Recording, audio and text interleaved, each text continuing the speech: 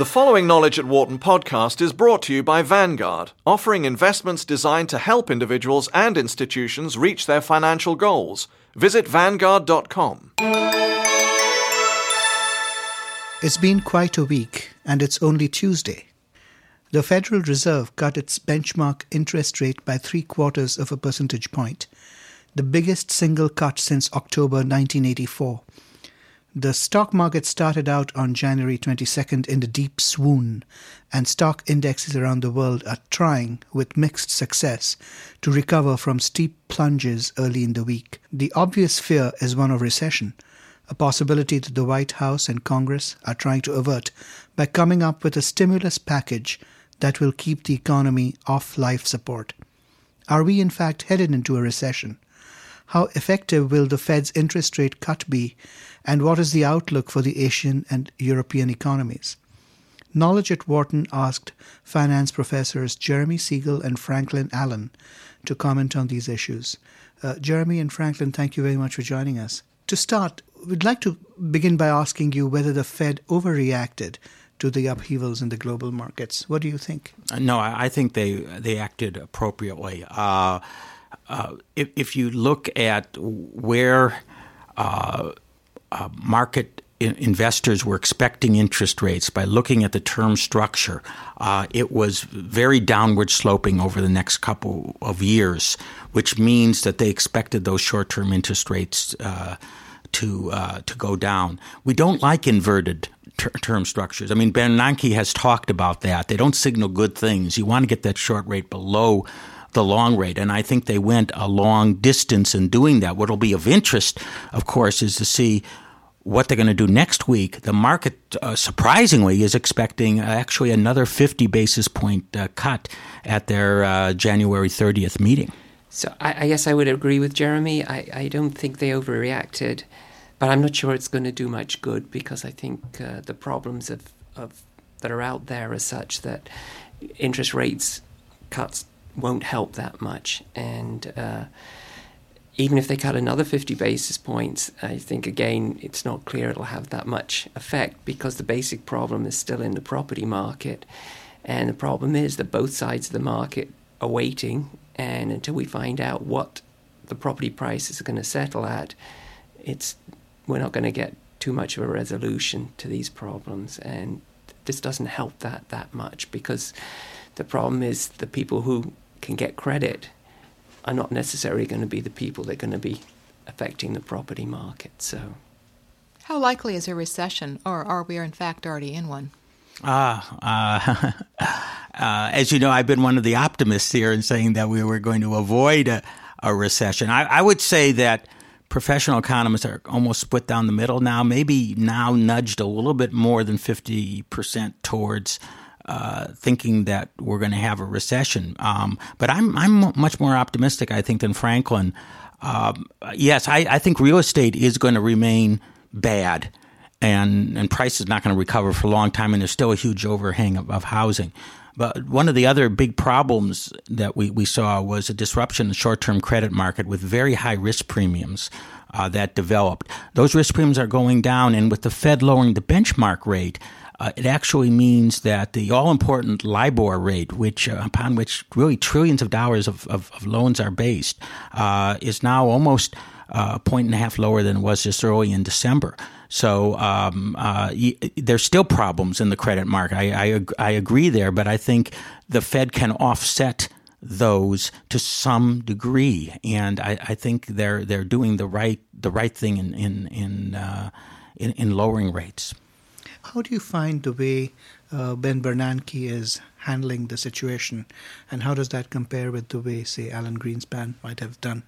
Actually, this was a much more aggressive move than I think even Greenspan might have made. I mean, this move, it surprised me, it pleased me, but I didn't expect it. And we did see Bill Poole dissented.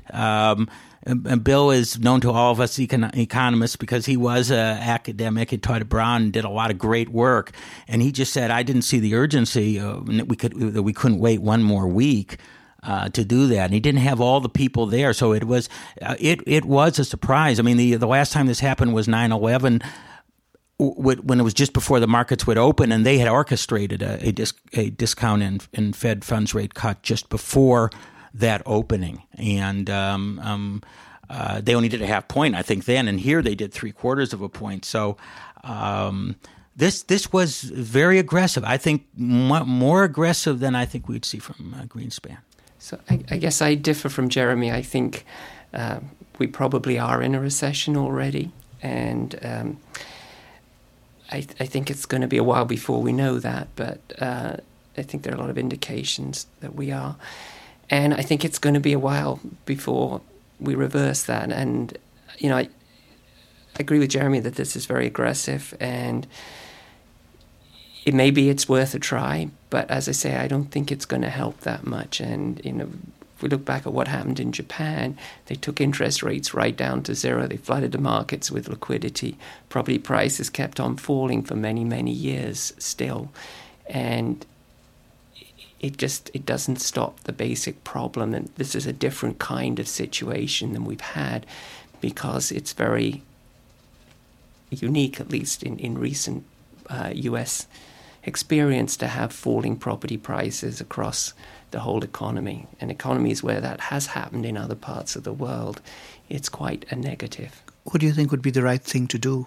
I think they should try this because it may work, but it's interesting to contrast what's happening in the rest of the world. So there were rumors yesterday, or today, I could get mixed up which day it was, that I guess it was this morning, that there would be a joint ECB, Fed, and Bank of England rate cut, but that doesn't seem to have materialized. And my guess is that the ECB won't cut rates.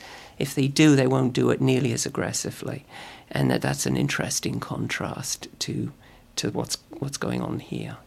I think it's also important. I mean, Franklin's bringing up an interesting point about Japan, but Japan was in much worse of a bubble, both on the property side and in the 80s on the stock market side. They had the double bubble of stock prices and property prices. We did have a bubble in property real estate prices. I don't think we did in stock prices. We did 7 years ago, but not now. So one of those major markets wasn't in a bubble. And the property market, it was not as severely overinflated as, in my opinion, as Japan. And one of the criticisms of Japan is they reacted too slowly, the Bank of Japan, to that deflationary situation. So, it's more hopeful that the Fed, by acting, faster, can certainly prevent, or hopefully prevent, certainly what happened in Japan. So, Jeremy, I agree with you that the bubble in Japan was much bigger. On the other hand, your good friend Bob Shiller predicts, I believe the last one I heard was that the Case-Shiller is going to drop 50%. In real terms. In which, in Japan dropped maybe 70% over 15 years. What's your prediction for the Case-Shiller index? The Case-Shiller price index, and my good friend Bob, and I agree with him. Property prices went too high. I don't think they're coming all the way back down to some historical means. First of all, real interest rates are low. Interest rates are low. There's all sorts of things that I think it'll settle. I think we got maybe another 10-15% to go in property prices, and not the 50% that Bob thinks is going to happen. President Bush has proposed a $150 billion stimulus plan that would include tax cuts for individuals and businesses. Will this be enough to encourage consumer and corporate spending, or is it more of a Band-Aid? I guess my view, it's more of a political move than anything. I don't think it'll have that much effect. They just want to be seen to be doing something. I think a minor effect. I think the Fed moving is much more important than this boost of short-term purchasing power. But don't forget, the money has to come from somewhere, and it's coming by increasing the national debt. So we're all going to pay for it eventually.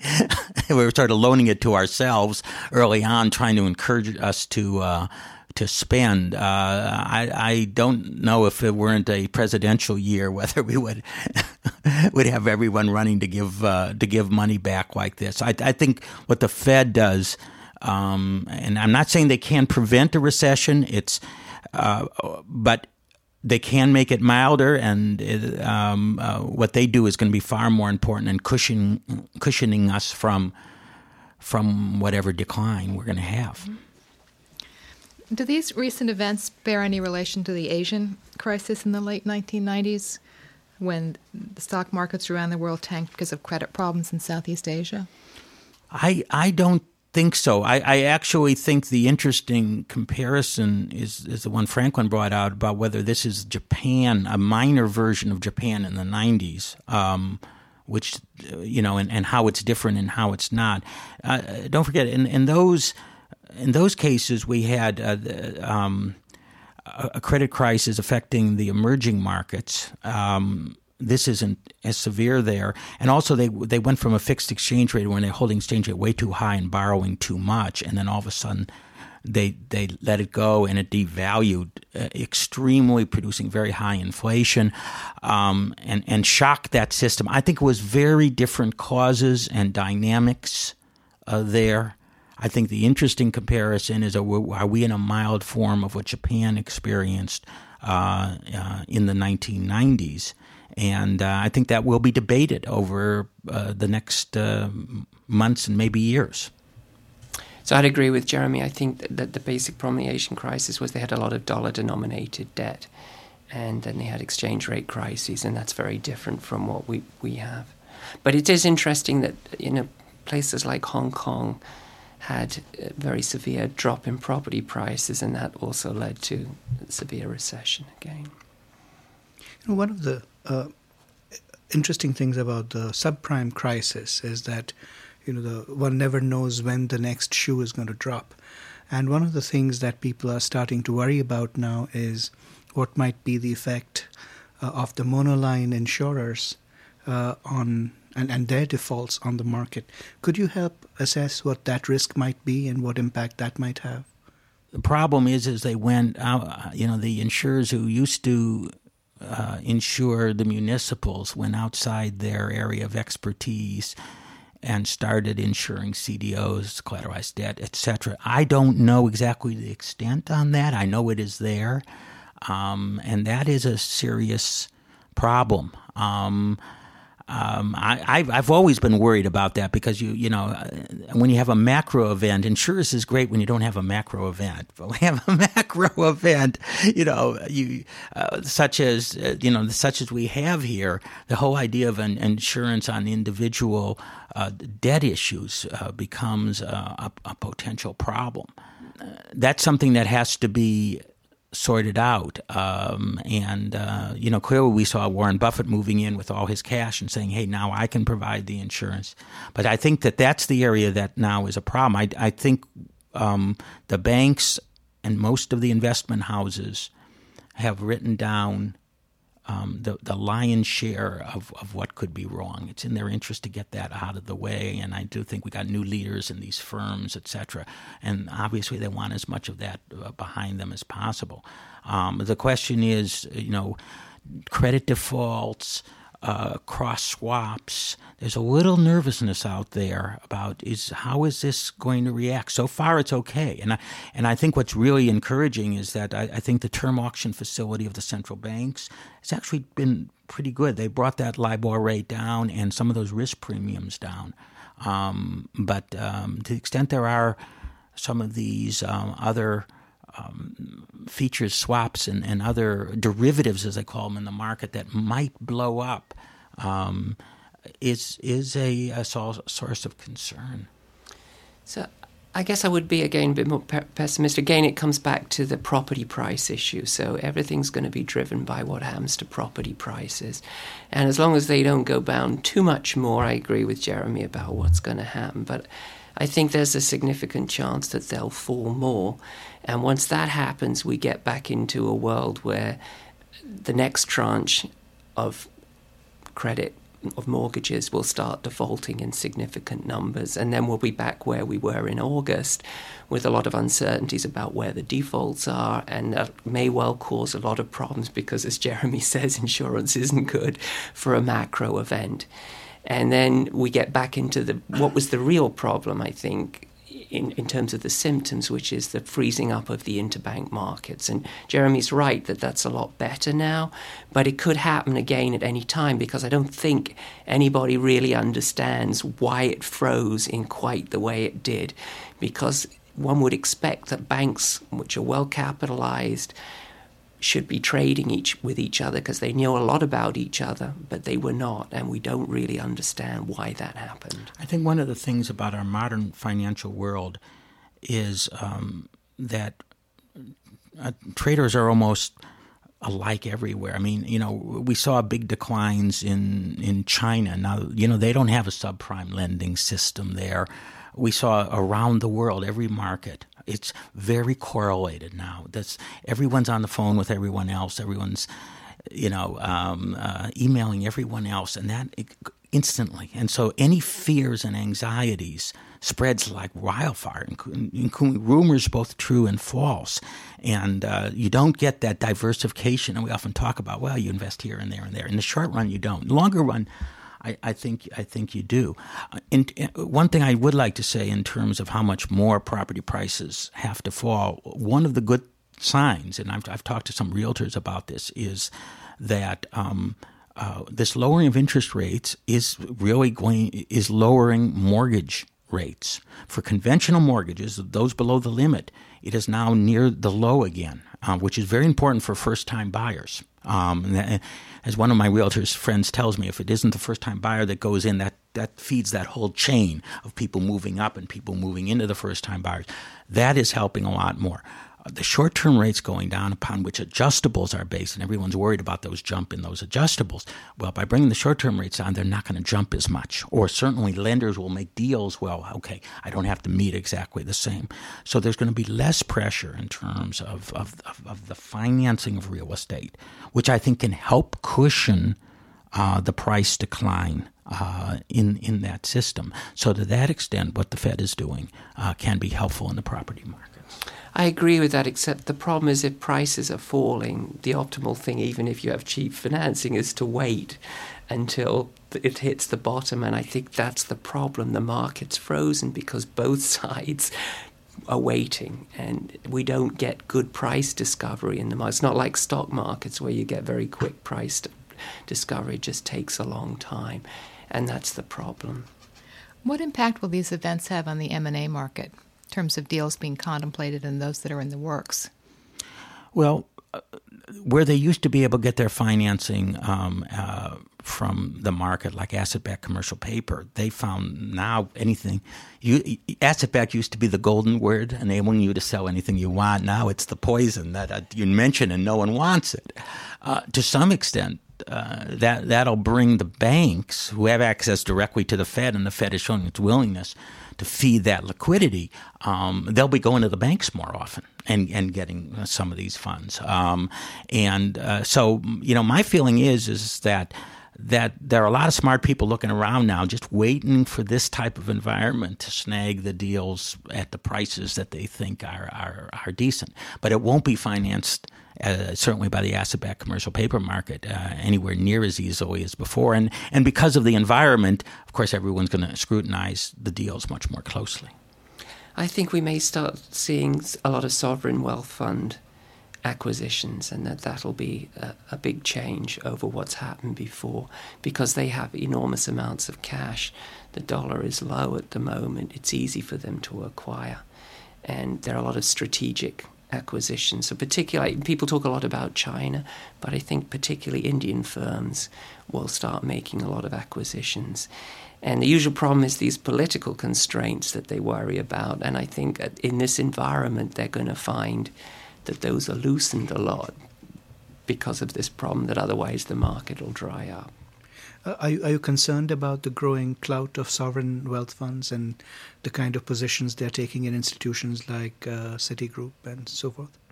Well, I've been predicting that for many years. I mean, my book on Future for Investors, I talk how that's going to be huge coming up, and it's going to come not only from the sovereign wealth funds, but also from private investors abroad. I mean, we're just beginning to see that, and they're become important by putting some stakes here. And I think we in the U.S. have to get used to that, and as a way to support our markets. And if we try to push those funds away, we're going to suffer quite dramatically as a result. So I think it's a part of a broader process that would have continued even without the subprime crisis that we found ourselves in. So I guess I'm a little bit more negative on sovereign wealth funds in the sense, particularly some of the political issues are a little bit thorny, and although they don't have control rights at the moment, my expectation is that the next tranche they will get them, and that this is part of a process where they will contain a lot of control rights. And the worrying thing is that these entities, particularly in China, but also in a number of other countries, are not independent. They're government controlled, and there are security issues there. So, if there was extreme events, the obvious one is some problem in Taiwan, they could use this kind of power in a way that would not be good for us. Now, of course, they already have a lot of power because they own so many treasuries, but this is additional ones, which I think is of some concern. But I think we're going to have to get used to that. I mean, we're going to have to get used to a greater and greater proportion of the multinational corporations are going to be owned by investors abroad, either the governments or the private investors. I just don't see any way to avoid that trend, and we have to think about how we can handle it. But I think we have to learn to live with that. But you don't think if we put our savings rate up into a positive range, Jeremy, that we could actually maybe prevent this trend and actually start owning our own assets? Owning our own assets. I guess I try to deal with things the way they are. We're not there yet. Well, maybe with property prices falling and the stock market falling, people realize they need to save for their old age. They may have to start saving again. Mm-hmm. Given everything you've been saying, what's the best strategy for investors? Well, my belief is that, in fact, and several others, that I think stocks are, quote, attractive, not mammothly attractive on their own, but attractive.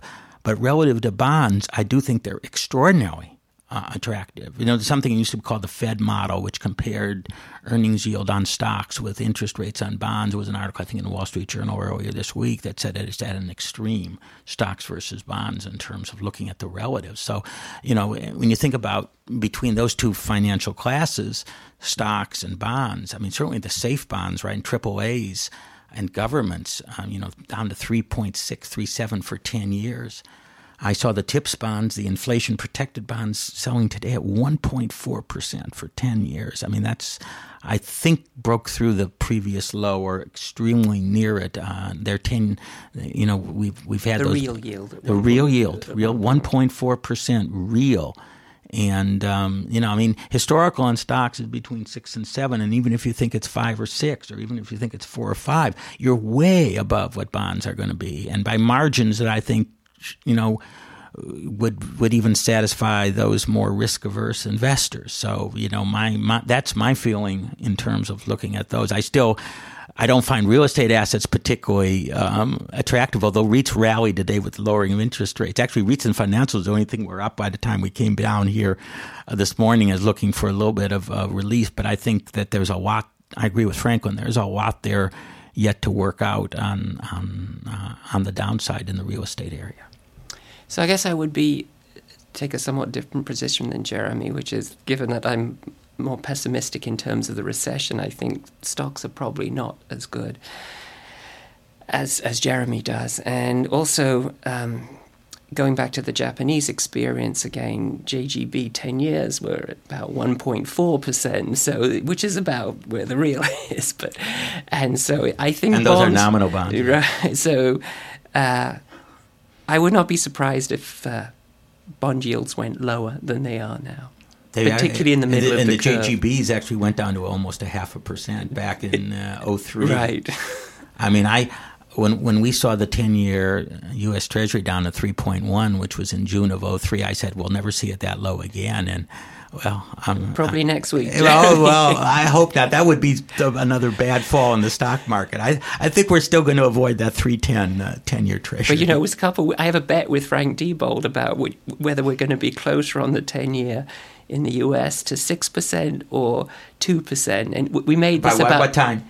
March 24th. We made this about 5 years ago, and I'd kind of written it off. And then about a few weeks ago, he wrote me, he said, my goodness, the 10 years are at 3.99. And when I came down there at about 3.51 or something at the moment. So Looks like you won this bet. Maybe quicker than you predict. Well, I always say when things are bad in the headlines, doing nothing is often the best thing. Because often, if you act when everything the news is extreme, either bullish or bearish, you do the wrong thing. It's also my feeling that that for long-term investors, you would be rewarded if you have some cash to put it into the market today. Maybe not by next week or next month. And even if we do have a recession, as Franklin suggests, those are temporary. And that if you ride those out, you are rewarded. So currently the Nikkei is at trading around 12,500. It peaked at 40,000.